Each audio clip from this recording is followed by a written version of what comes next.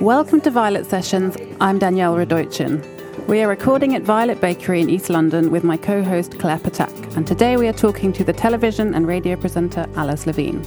As well as being one of the co-presenters of the My Dad Wrote a Porno podcast, she is a presenter on Radio 1, has presented Big Brother's Bit on the Side, and has even designed a capsule collection for Finery.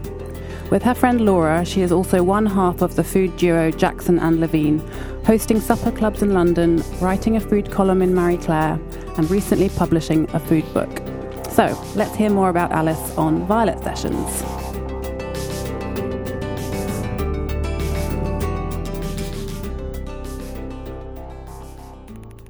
So hi. This is so Welcome nice. to Violet Sessions. Thanks for coming. Are you? People kept. Who was that guy talking to you when we came in? Are you famous? And do you feel famous? That was a friend of Claire's that I just butted into the conversation. Because I walked in and I was like, wow, she's really famous. Like, I thought he was asking for your autograph. And... Oh no, I just paid him £10 really quick as you walked in, and just say you want a picture with me. But do you get recognised on the street or out and about? It's funny because I think when you do radio, there's quite a nice anonymity with that, where people maybe know your voice, but they wouldn't know what you looked like. But the weird thing that people sometimes want to talk to me about is the podcast I do, which is My Dad Wrote a Porno, and people don't have a filter for that, so they'll be like, I just have to say I love porno, and you're like, cool, can we not talk about this in the frozen aisle of Sainsbury's? Thanks so much. Or outside church, cheers. Yeah, so that's the one thing that people like to have a chinwag about. You did record one of the episodes in a church, though, didn't you? Yeah. We did it live at Union Chapel in Islington. Yeah, in an actual chapel. That felt so wrong, as it should, because porn is very rarely performed in churches around the world. I think initially we were like, is this okay? Like, do we need to get a letter that says, like, do we need to throw some holy water around? What do you do?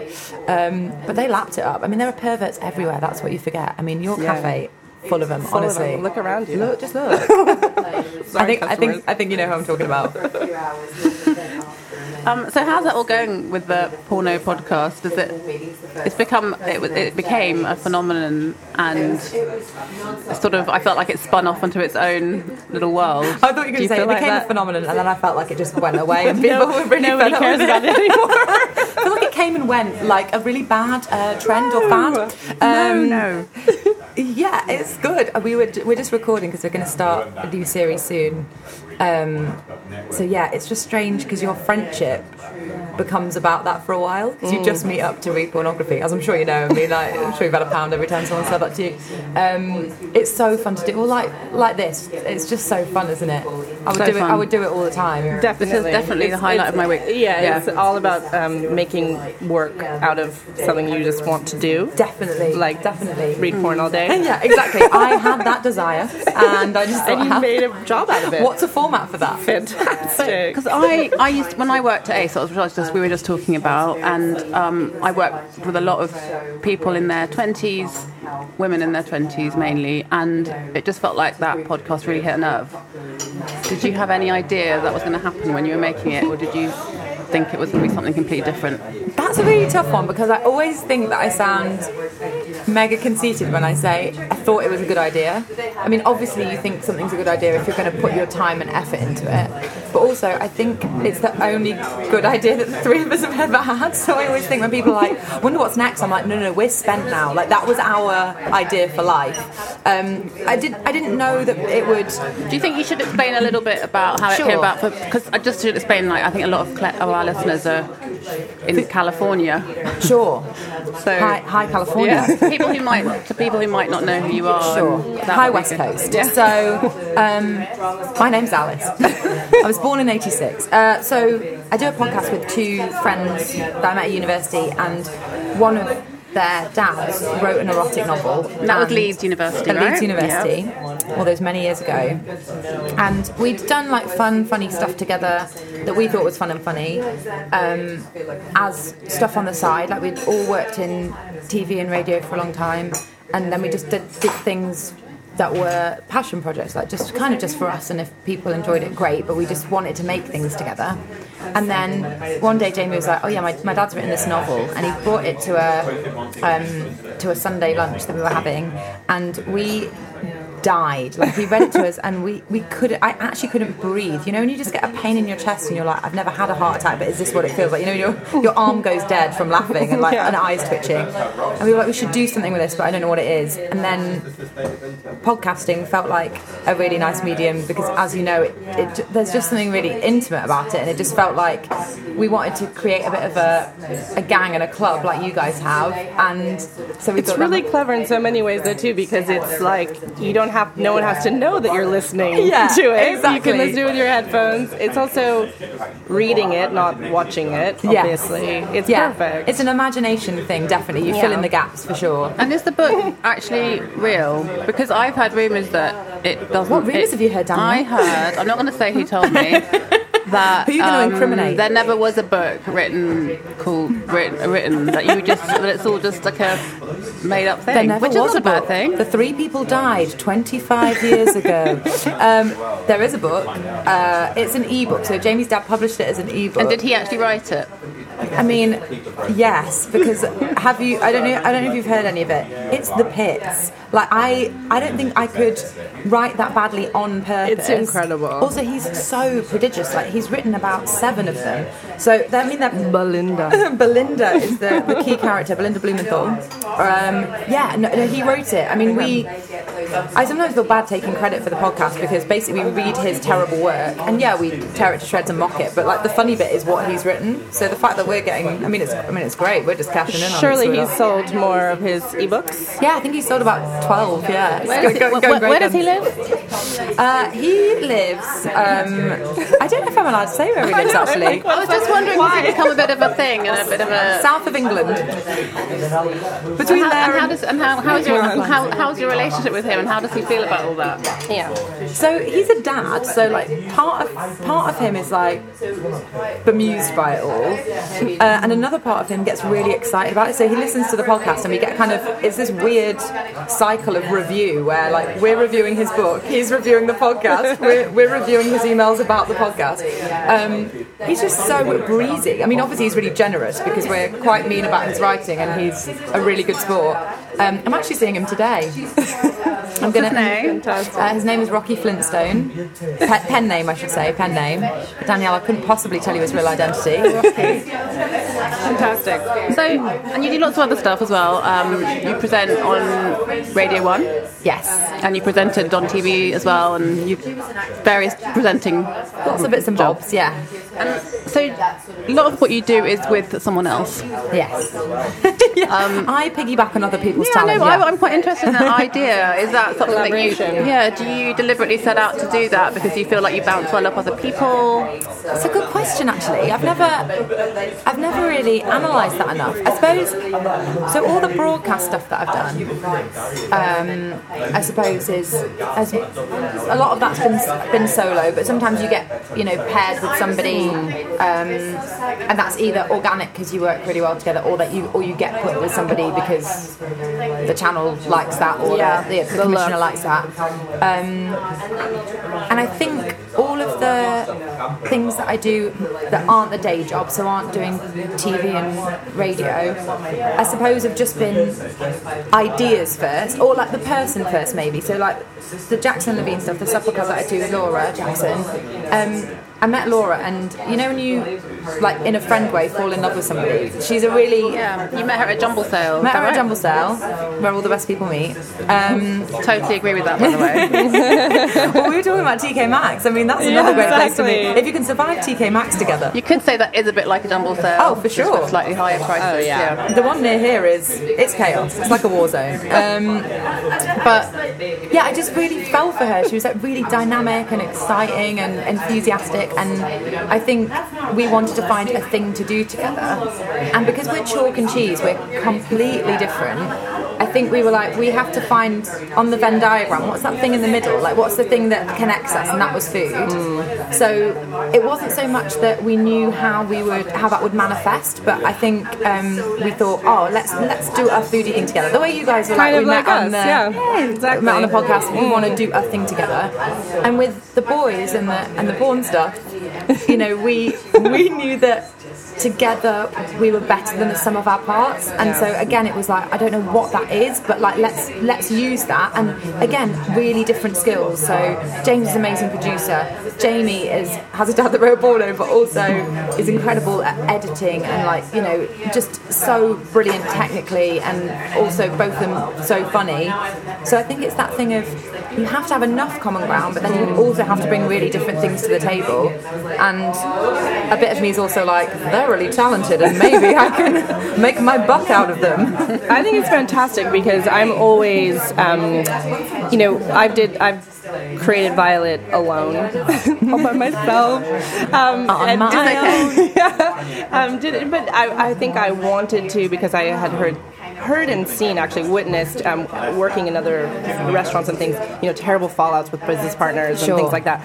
So I thought, I got to do it by myself, and then I can, you know, also a bit of a control freak, can do totally, it. And I agree with that, yeah. But as I, you know, I think it's so inspiring to see you being so young, fresh. I'm 14. But having kind of figured that out, because I think now I really try to, I start, you know, do a lot of collaboration, and it's so great. But it's nice to do both, isn't it? I think it's nice to have stuff that's yours, and you're right, I think anybody who is a bit creative, with that comes a bit of control freakery, because you're very particular about what you want to make, or you have it's just having, I sometimes think control freak, it's just another way of saying you're particular, or you have an idea, or you have a vision or whatever. Saying you have a vision is that's so much nicer, isn't it? We have vision, guys. How did you two meet each other? I think through Laura. So how did I meet Laura? I met Laura because this is a funny fact. Probably 12 years ago, she was working with Kenna, this amazing hairstylist, and he had a place on Broadway Market, and they called me and asked me to make gingerbread men that they would have little ginger little parts. Numbers. Decorated areas, yeah. And I was like, oh my god, these people are hilarious. And it was Laura that commissioned the job. And then don't call it a job. Yeah. And then that sounds about right. It's a very classy project we're working on together. And then she sort of has always ordered cakes for me and sort of, you know, followed my career and stuff. Really, she's a fan. Just kidding. She is a massive fan of yours, and I'm a massive fan of hers. And then I guess we met just through her. And I think it was another one where just got good vibes, Claire. Just felt like you were a good egg. Total good vibes. And then I think what's nice is doing the food stuff, because Laura and I are very much cooks. Not so you did. So maybe explain a bit about what. So when you met the jumble sale. And the rest is history. Thanks for having me on the show. You want me to elaborate? Okay. So it started with supper clubs, which started with supper clubs. We met probably about 4 years ago at the jumble sale, and quite quickly after that decided that we would like to try and do a supper club. And we didn't really know the rules or know what that was, but we thought, we're not chefs. Was that at that time there was sort of a supper club thing happening in London? Was it just definitely a bit of a thing happening. It's been happening in Paris for a while, right? And I suddenly felt like it came to London. Yeah, I'd agree with that. Did you feel like it was a new thing? There was definitely a trend. Yeah, and I think that phrase hadn't been used loads, and it was suddenly happening. Yeah. And there were the guys that were doing I think Ginger Lime was around, and Laura had been to, is it Miss Marmite? Miss Marmite, yeah. She'd been to hers. We did some here as well, actually. I had chef friends that would visit from other countries, and they would come, and I'd say, like, just come cook in Violet, you know, we're closed in the evening anyway. So, and it was a thing for a while. Definitely. And the 10 bells. It was in the New York Times, like a kind of story about the supper clubs in London. Yeah. Random. It's funny because I think it's not, I mean, I guess it's just synonymous with a pop-up, but supper club felt a bit different somehow. And our aspiration wasn't ever to run a restaurant because we couldn't. But we were home cooks. We liked cooking, and we also liked putting things on and having people entertaining them, hosting. Yeah, which all sounds a bit 80s, doesn't it? But yeah, it's all of those things, definitely. I know. Look at it. Look at that cover. My God.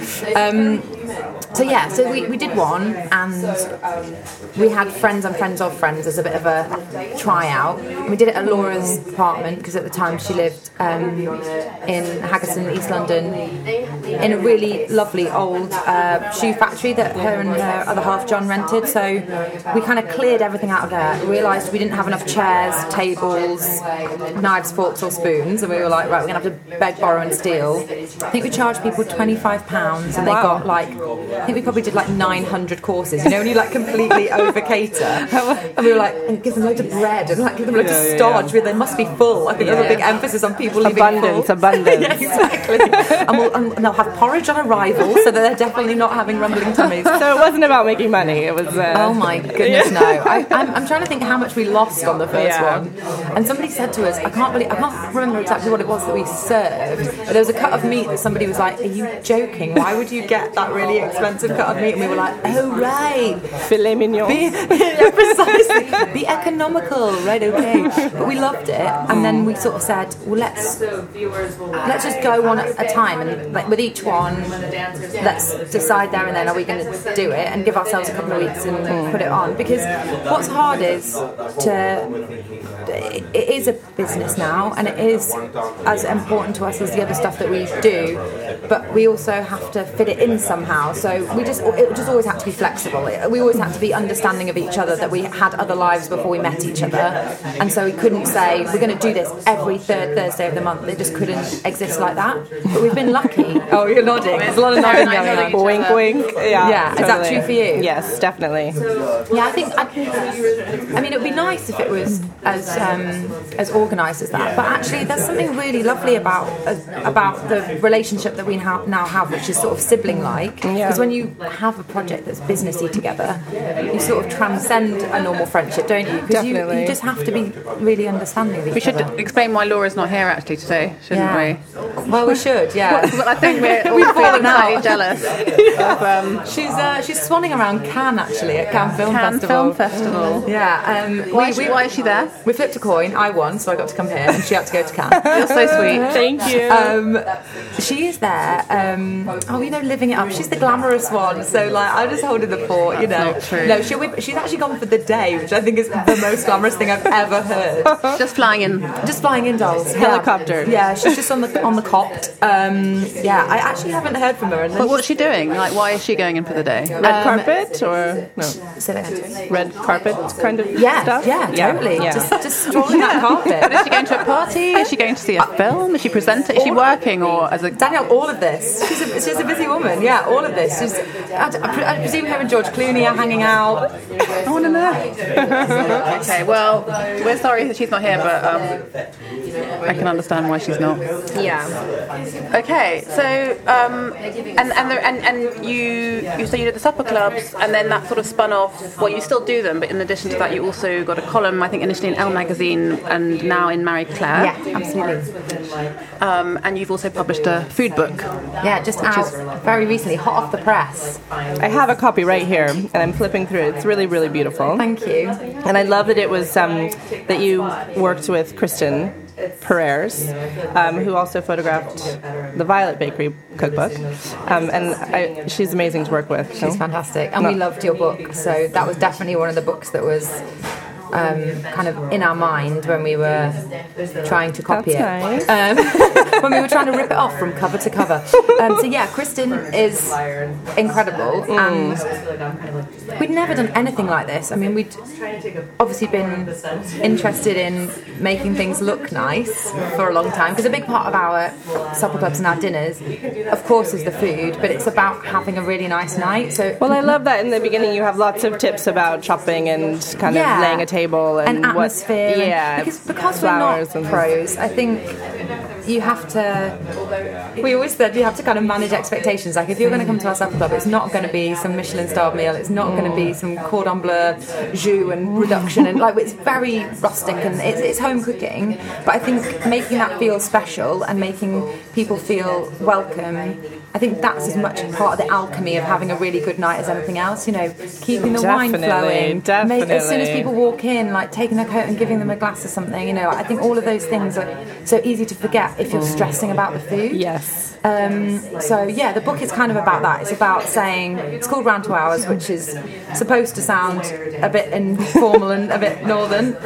Laura being more northern than me, she's, you know, representing everything north of the Wash. But yeah, it's just supposed to be about getting people together, because how often do people stress out about having people over on a Friday night, more than, with 6 to 10 people? It's a lot. It's full on. It's pressure, and actually it's about, I think, stepping back and going, yeah, it'd be really nice if it was the perfect meal, but people have come to see you, so don't be chained to the oven while people are having fun in the other room. Like, make it look nice, make it feel nice, make some nice food, and then get drunk and have fun. Yeah, it's great. Has your taste in food and what you like and don't like changed since working in it?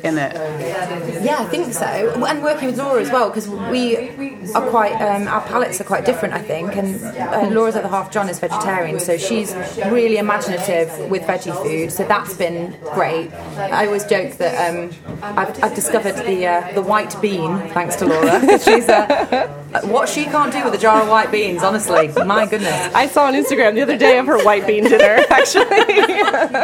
Total yogurt as well. My other half, Damien, is also he's a pescatarian. Yes, I call him he's really pesky. Yeah. But it's good. You become very foodie now. Yeah. So pesky. He's so pesky. Oh. No, he's amazing. But it's good to Hi, Damien. to test your kind of not to just go for the meat and the veg. And I didn't think I was particularly a carnivore, but she's opened my eyes to being really smart about using things up as well. That they always used to get a growing communities veg bag box thing. Growing communities, we use their lettuces here. They're so great, love them, aren't they? And their ethos is so brilliant. They're amazing. So I'd often have to go pick it up for them because, you know, I'm their assistant as well as being one half Jackson Levine. PA. Yeah, exactly. And she's just really creative about putting things together. But also, having worked in food now a bit, I think my eyes are a lot more open to for ideas, and we both always steal menus from places, and that's really useful when we're coming up with ideas, just going through them all and saying, oh yeah, that would be a really nice combo, and that would be really nice. So I think you hone your eye a bit more for what you're looking for. That's great. Yeah. Do you eat out a lot to kind of for research? For research purposes solely. Yes. I was going to ask, Jen, do you cook for yourself at home? Yeah. So do you live by yourself? I do live by myself. How do you have time to cook? To eat? I just have a drip, Claire. It just goes, straight to the vein. Well, it's a nice way to unwind, isn't it? I mean, I don't always have enough time to do those days that are kind of luxurious, where you get up and you go and you buy nice stuff and you come home and you spend all day doing it. And I love those days, and those I don't really have the time to do as much of that at the moment, because I do a radio show at the weekend, and that's those like Sunday afternoons are so nice, aren't they? But yeah, I really love it. But so what do you, if you just have an evening, and I'm sure you don't have many of those, but say you've got the evening to yourself at home, what would you cook for yourself? Oh, that's a good one. So I don't know if this is because I'm from a Scottish family, but I love potatoes. So potatoes any way, I'm like really excited about. So what did I do the other night? I just did roasted like Jersey Royals, like whole, loads of salt, loads of oil. It's the moment for those. Oh my god, it's so good. I like it. And then I'd made some wild garlic pesto, so I had that already in the fridge. Nice. And I did like asparagus with it, and like some peas and beans, and then just the pesto on the top. I mean, that sounds like a side dish, but that's just what I had. Is that bad? No, that sounds great. I'm quite into that whole idea. Sounds beautiful as well. I love side dishes as main I see that on the menu. Side dishes as a main. That's a good one, isn't it? I'm really into that idea. Yeah. That's a thing. Yeah, several sides instead of a main. Well, people forget the sides. Ed Smith's book? Yes. It looks so great. I've just seen bits of it. That's all. Is it put on the side? Or bits on the side? Bits on the something side. On the side. Bit on the side that makes sense. Yeah, on the side or bit on the side. But it looks Sorry, amazing. Ed. Sorry, Ed. All side dishes, and it looks amazing. Were you inspired by your mum? Because I know you said that she had her own vegetarian food catering company when you were growing up. Yeah, growing up in Nottingham. In Nottingham, yes. She's an amazing home cook. Like we always had. I mean, it's a bit of a joke because she caters even when she's not catering, if you know what I mean. Like she's one of those people that can't cook for two people, and I think it's probably why me and my brother are heavy set. And growing up, we were roly poly. Because for those of you out there, this is not true. But, you're tiny. At least growing up, we weren't. Nobody would ever mistake us for being malnourished. We ate and ate. You know, some families that had like plated up food. We always had a dish in the middle. Like there were always seconds and thirds of what that was. You know, that was always the thing.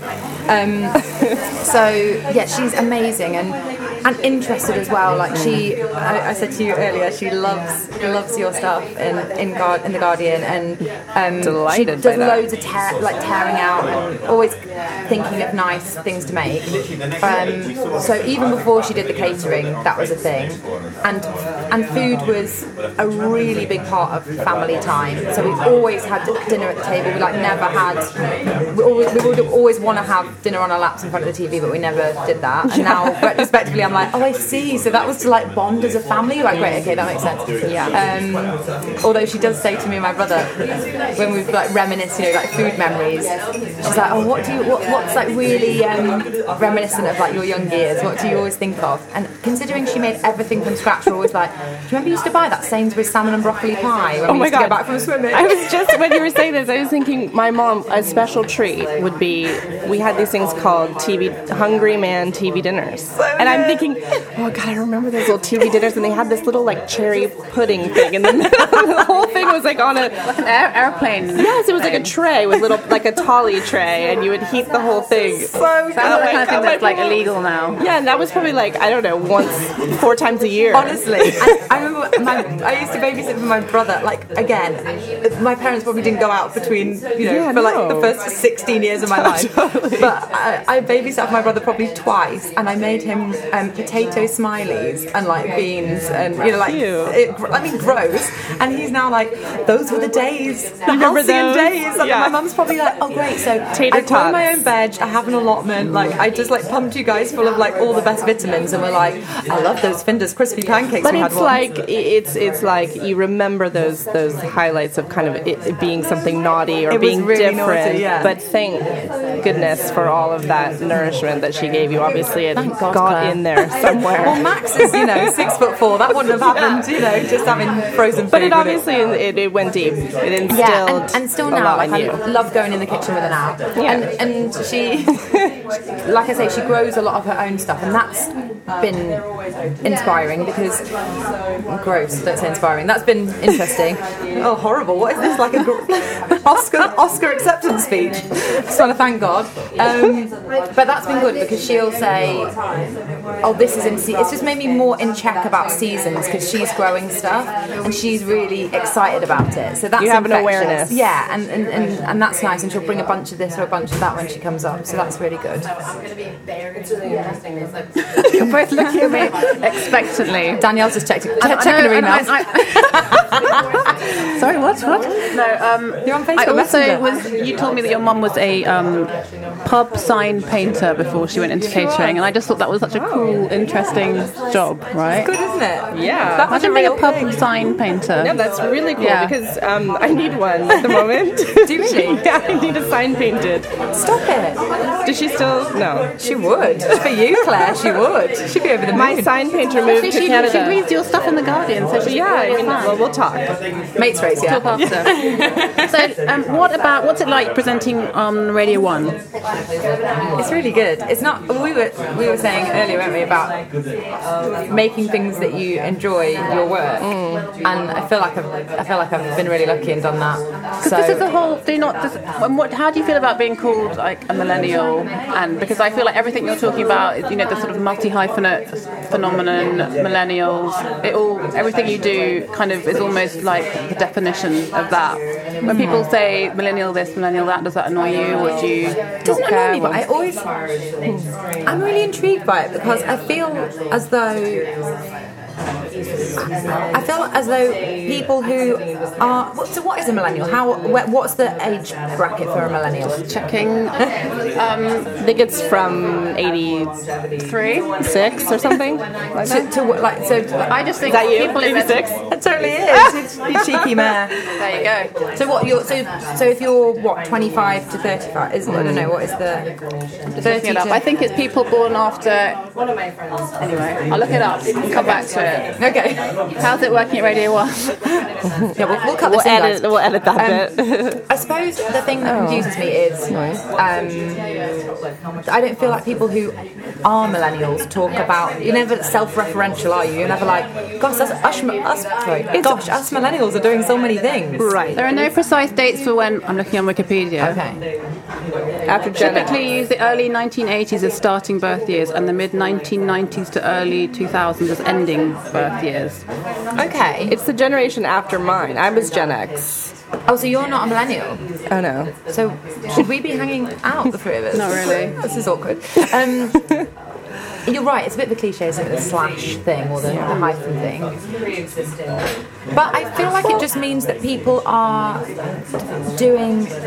Like, when my mum and dad started working, you kind of did a job forever, didn't you? Like, yes. My dad was a teacher at university. It's not really a reality or a possibility to do that anymore, so it's a clever... what's happening in the culture. In the economy as well, and I think it's being nimble. It's saying, my work is this, but that doesn't have to be all of me. Like, if I'm not getting satisfaction in certain areas, then I can maybe do another little thing on the side that satisfies that, and something over here. And I think people are more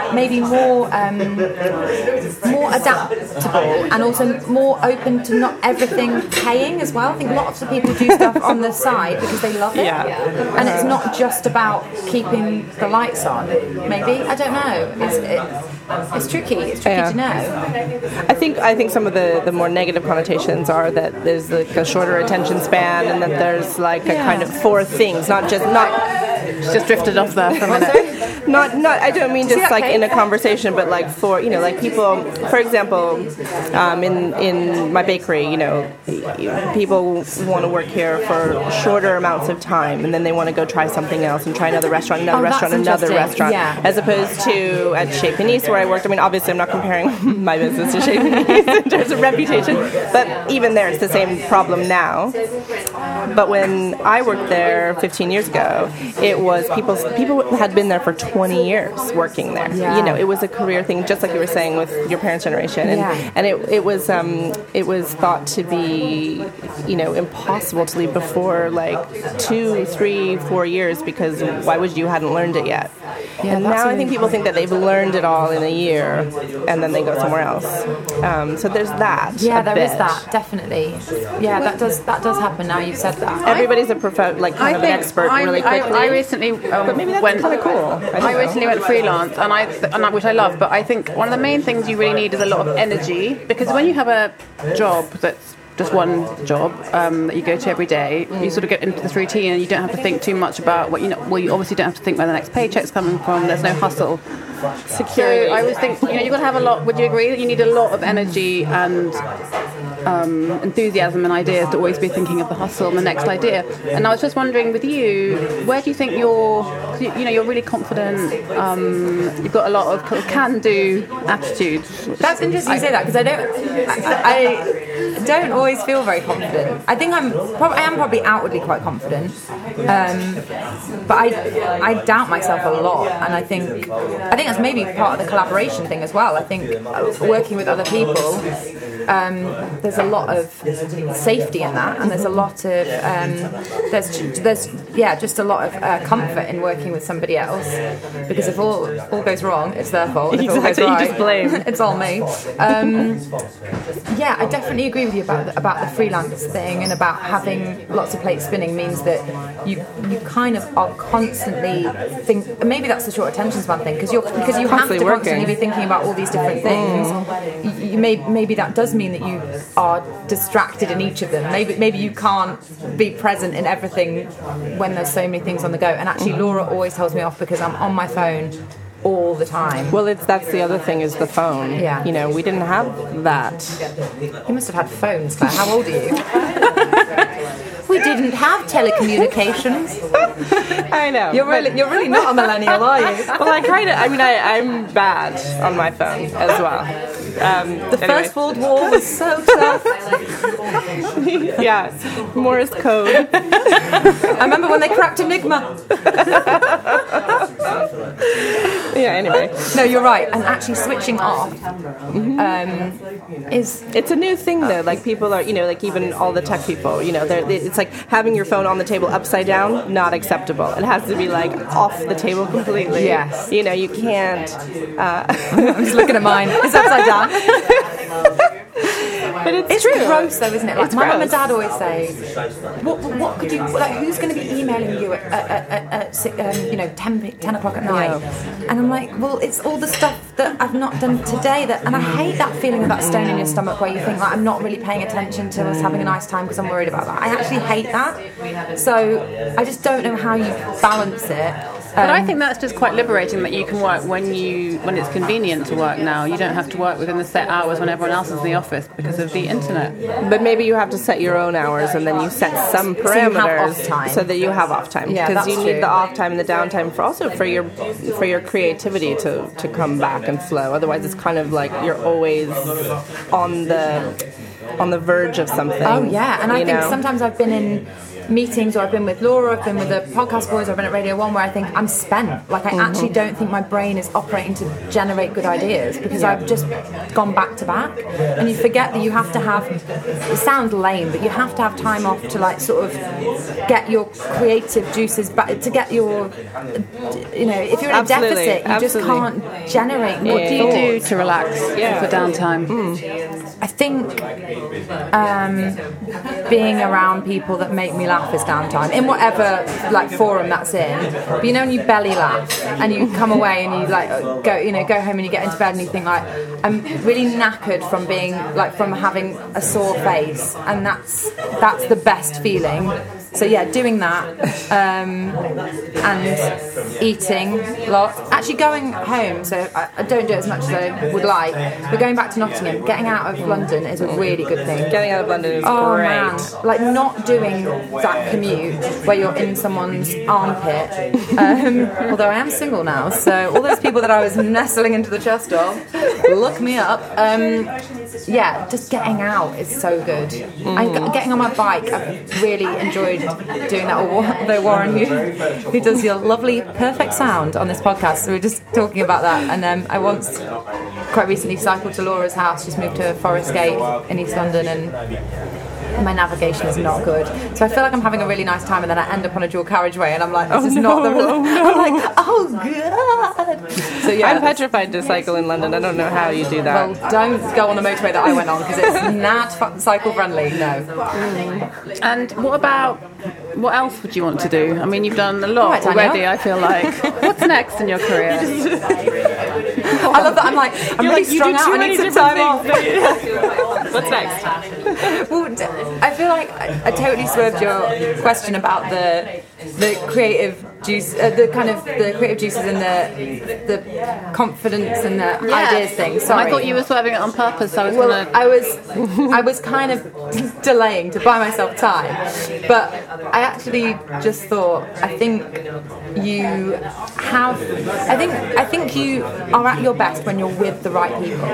So I think when you're struggling, and because I don't think any idea is ever fulfilled entirely on its own, and I know you said you started Violet on your own, but I'm sure there were people that provided various things in that process. Damien, thank you, Damien, for all of your pesky help. Sugar dog. No, just kidding. No, definitely, yeah. Or people that you bounced ideas off that gave you a nugget here or gave you a good bit of advice there. So I think when you're with people where it just feels easy, that is the sign that it's the right combination. So at Radio 1, I have been so lucky because I've worked with some really fantastic producers, and it just clicks, and you're like, I don't sound that good usually, and you've made me sound that good. And that's true with like Laura doing that book. I mean, God knows what that book would have looked like if I wasn't doing it with Laura. Honestly, there were times when I was like, what about this? And she'd look at me and go, really? And I'm like, no, that was a joke, obviously. I really don't think we should do that. That definitely wasn't the best idea that I had today. I just think that chemistry is amazing. So I think that's what keeps you energized, is when you think, oh, I really want to do that with you, because that'll be good. It's just not having enough time to do everything, is it? But I don't even know if that was your question, Danielle. What did you say? Do I want a scone? I can't remember what you asked. Where is that scone? Oh, it's coming at the end. And no, I wanted to know if you had any ideas or thoughts about what you want to do next. Well, we started off talking about comedy. I would like to do more comedy stuff. I knew it. You knew it. You little snake. I would like to do more comedy stuff. Please do. It makes me laugh so much. Everyone's going to listen to this and be like, not funny at all. Why did you set her up with that intro? I'd like to write a sitcom. When I'll do that, I'm not sure. But I would like to do something that I've written and perform in, but I don't know what that is. And people are always like, what would the story be? And I'm like, I don't know. You tell me what your idea is, and I definitely won't steal it. I might even. My brother is a really good writer, so maybe we should do something together. I haven't actually pitched that to him. Max, you listening? And I wanted to just bring up that the TV show you did, Girls Can Code. Talk to me. Because I loved it. Did you? I really did. And I wondered if you were asked to host that, or if it was your idea, or how that came about. So years and years and years ago, I pitched an idea that was about women, girls working in male-dominated areas. And I wanted to look at that somehow, a documentary, and no, it never came off, or it never kind of struck on where it would sit or exactly what it would be. And then the production company on Girls Can Code came to me and said, this feels like it's a thing. There'd been this like study about, which feels actually even more pertinent now, with talk about things like Uber and all of these big new, one-time startups that are now really dominating the market. There's been lots of articles about women being kind of minorities in those teams. So they said to me, we'd like to do something about that, and it felt like a really good fit. So it was their idea, but it was all about this thought that perhaps girls aren't working in coding, not because, for various reasons, not because they don't think they can do it necessarily, although that's lots of people. Maybe because they didn't really know it was a thing, and they didn't really, know how they would apply their skills to that, because they maybe didn't think it was creative when it is really, really creative. It's more like a language than, maths or science that sometimes people think of it as. So all these like barriers to entry, and also that people thought that it was a laddie, boyish kind of club, male geeky club. So all these misconceptions and all of these hurdles. So we took some girls on this journey and introduced them to coding, and some of them took to it like a duck to water. Some of them didn't like it. Some of them said, I'll do a bit and I'll come back to it at some point maybe. So it was a really, really interesting one, and I think what it opened my eyes to, one particular bit that really struck me. We went to Spotify, and what really struck me was that they used all of these apps all the time, and they were a really big part of their lives. They were on Instagram all the live long day, but they'd never thought about how that was in front of them, and all of the mechanics that how that could be what they did when they grew up. All of that back end stuff, and all of, or even the stuff that was facing them. That there's a graphic designer that's created that, or there's somebody who's given you the facility to like that, or to tag that, or to pin that, or whatever the tools were. Somebody's thought of that. And that started not as code, that started as an idea, and then the code is what lets you develop and do that. So I felt like light bulbs switched on, and they were like, oh right, this is exciting, and that was a thrill to see them go, oh man. And how old were they? They varied, but they were kind of 18 to early 20s. So some of them were embarking on that moment when they were like, I've just come out of school, I've just come out of like full-time education, what is my next thing? And a lot of them wanted to do stuff that they felt was artistic or creative, and we were going, well, this is that too. So that was really nice. So when we talked to Kim, we had Kim Boutin on the other day, and she has her own creative digital agency, and she was talking about coding a lot and how creative you can be with it and artistic. And she's so creative and artistic and inspiring. Yeah, and she's so inspiring. No, but she really is. She really is, and glamorous and cool, and and really techie as well. But that's a point that kind of calls back what you were talking about the hyphen. Community. What do we call it? The millennial thing. Multi-hyphen? What was it? Yeah, I like multi-hyphenate. Multi-hyphenate. Danielle, you're multi-hyphenate? I'm not. Your mum's multi-hyphenate? I think you have to be a bit of a Swiss Army knife, don't you? Yeah. If you're going to start something, you maybe don't. Good analogy. Thanks. I don't know where that came from. What is it? Let's go with it until it falls apart. In that you have to have a mini pair of scissors at the end of your hand. Just how to close them, though, is always tricky. You have to have some nail clippers growing out of your ear. If you've got an idea, you don't always have the money to get the expert you need onto that. So you have to learn the little bit that you need to forward whatever your idea is. Yeah. So if it is building a website, you have to teach yourself maybe that little bit of code. That doesn't mean you're going to necessarily learn coding. Mm-hmm. You just need to learn that little bit, or you need to become au fait with social media to like get that bit across. So I think being a bit of a jack of all trades doesn't mean that you can't be master of one. So you might be really good at this one thing, but you just need that little peppering of skills in those other bits. So I think that's why people feel like they have lots of fingers in pies, because that's facilitating maybe that one idea, perhaps. I love that, because I think also, being a business owner, you have to be like that. Yeah. That's what you need to make it work, because you can't always call someone to fix every little thing that breaks. You figure out, I figure out how to, do the electric sometimes, or fix it. No, really, I've done things like that, or fix a mixer, or you have to kind of just do it yourself, because is that why there's sellotape around that light bulb? Yeah, you do. It's just do it yourself, and I had to rewire the toaster basically because it wouldn't all that we drilled to plug it in. Don't order the toast, Danielle. But it's satisfying too, and it's really funny because people that work for me, they always kind of joke too. They're like, know where the toolbox is. But also accounting and things, things that you of course don't think I want to be an accountant necessarily when I start off on this idea.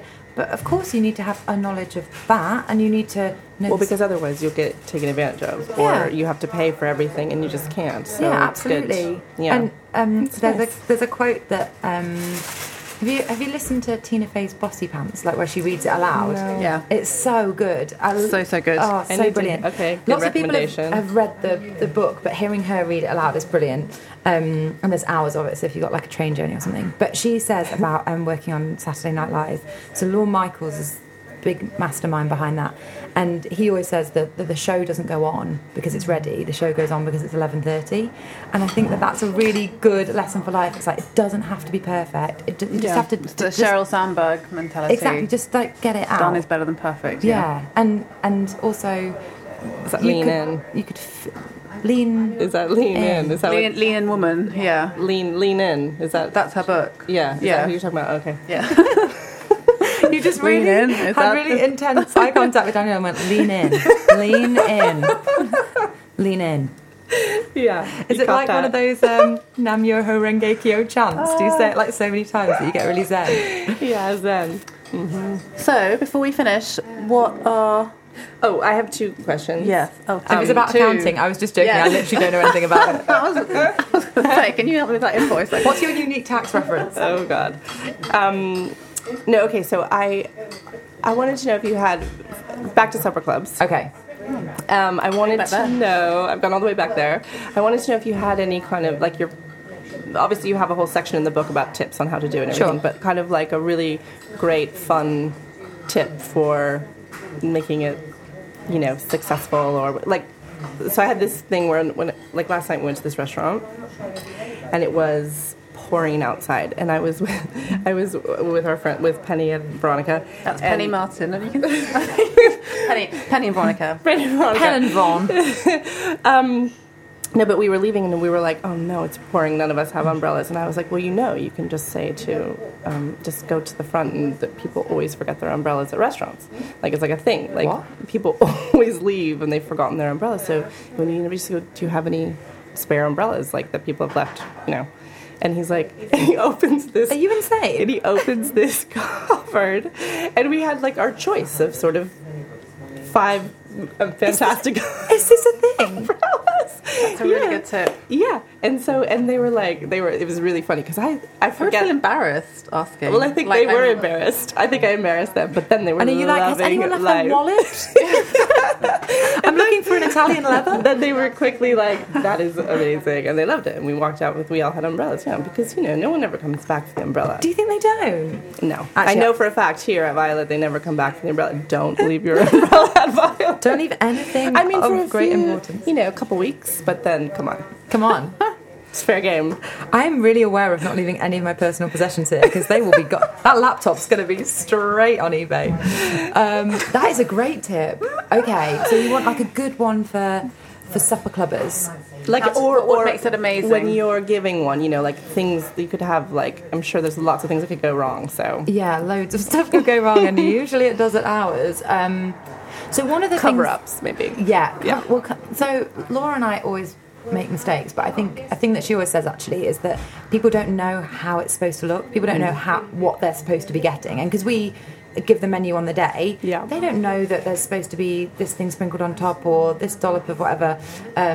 So to not stress out about that. But I think a really nice thing is for stuff to be plentiful. Like, I think that's always better than scrimping. Definitely. And because you're essentially having a meal in someone's house, it's not like going to a restaurant where you might have a small plate with a teeny portion. Like, it's supposed to be a feast, and like people are supposed to feel like they've had a lovely supply.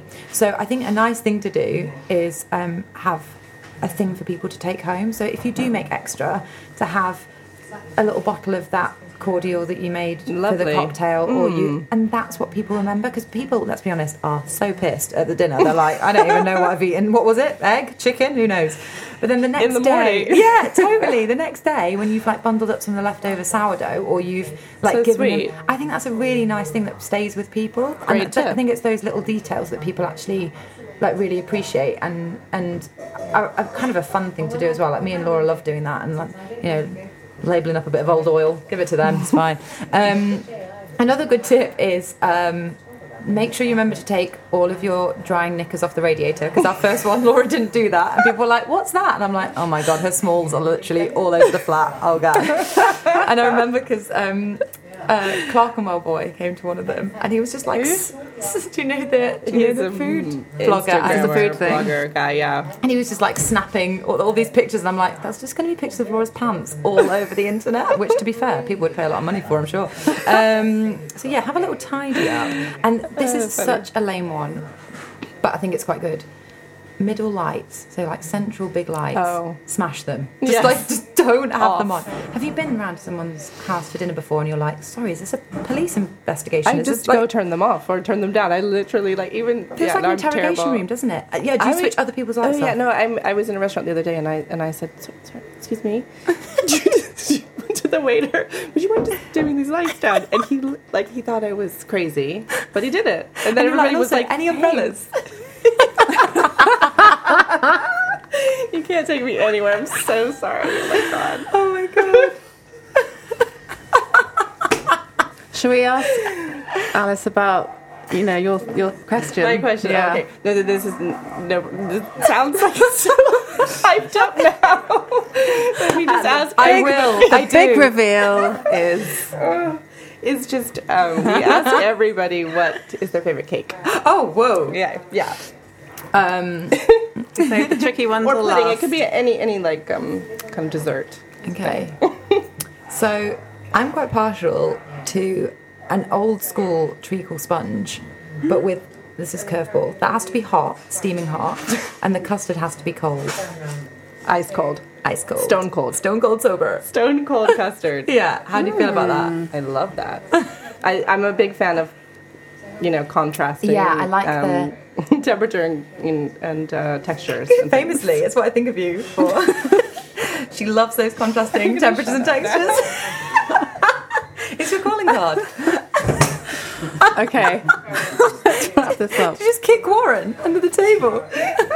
Oh my God, cut. All right, I'm stepping in. All right, Alice, thank you so much for coming into Violet Sessions. It's been really fun and really great. And Claire's definitely had a good time too. Can you use any of it? None of it. We're going to kill the whole thing. Thanks, Alice. Thank you. Thank you. What a great dress rehearsal.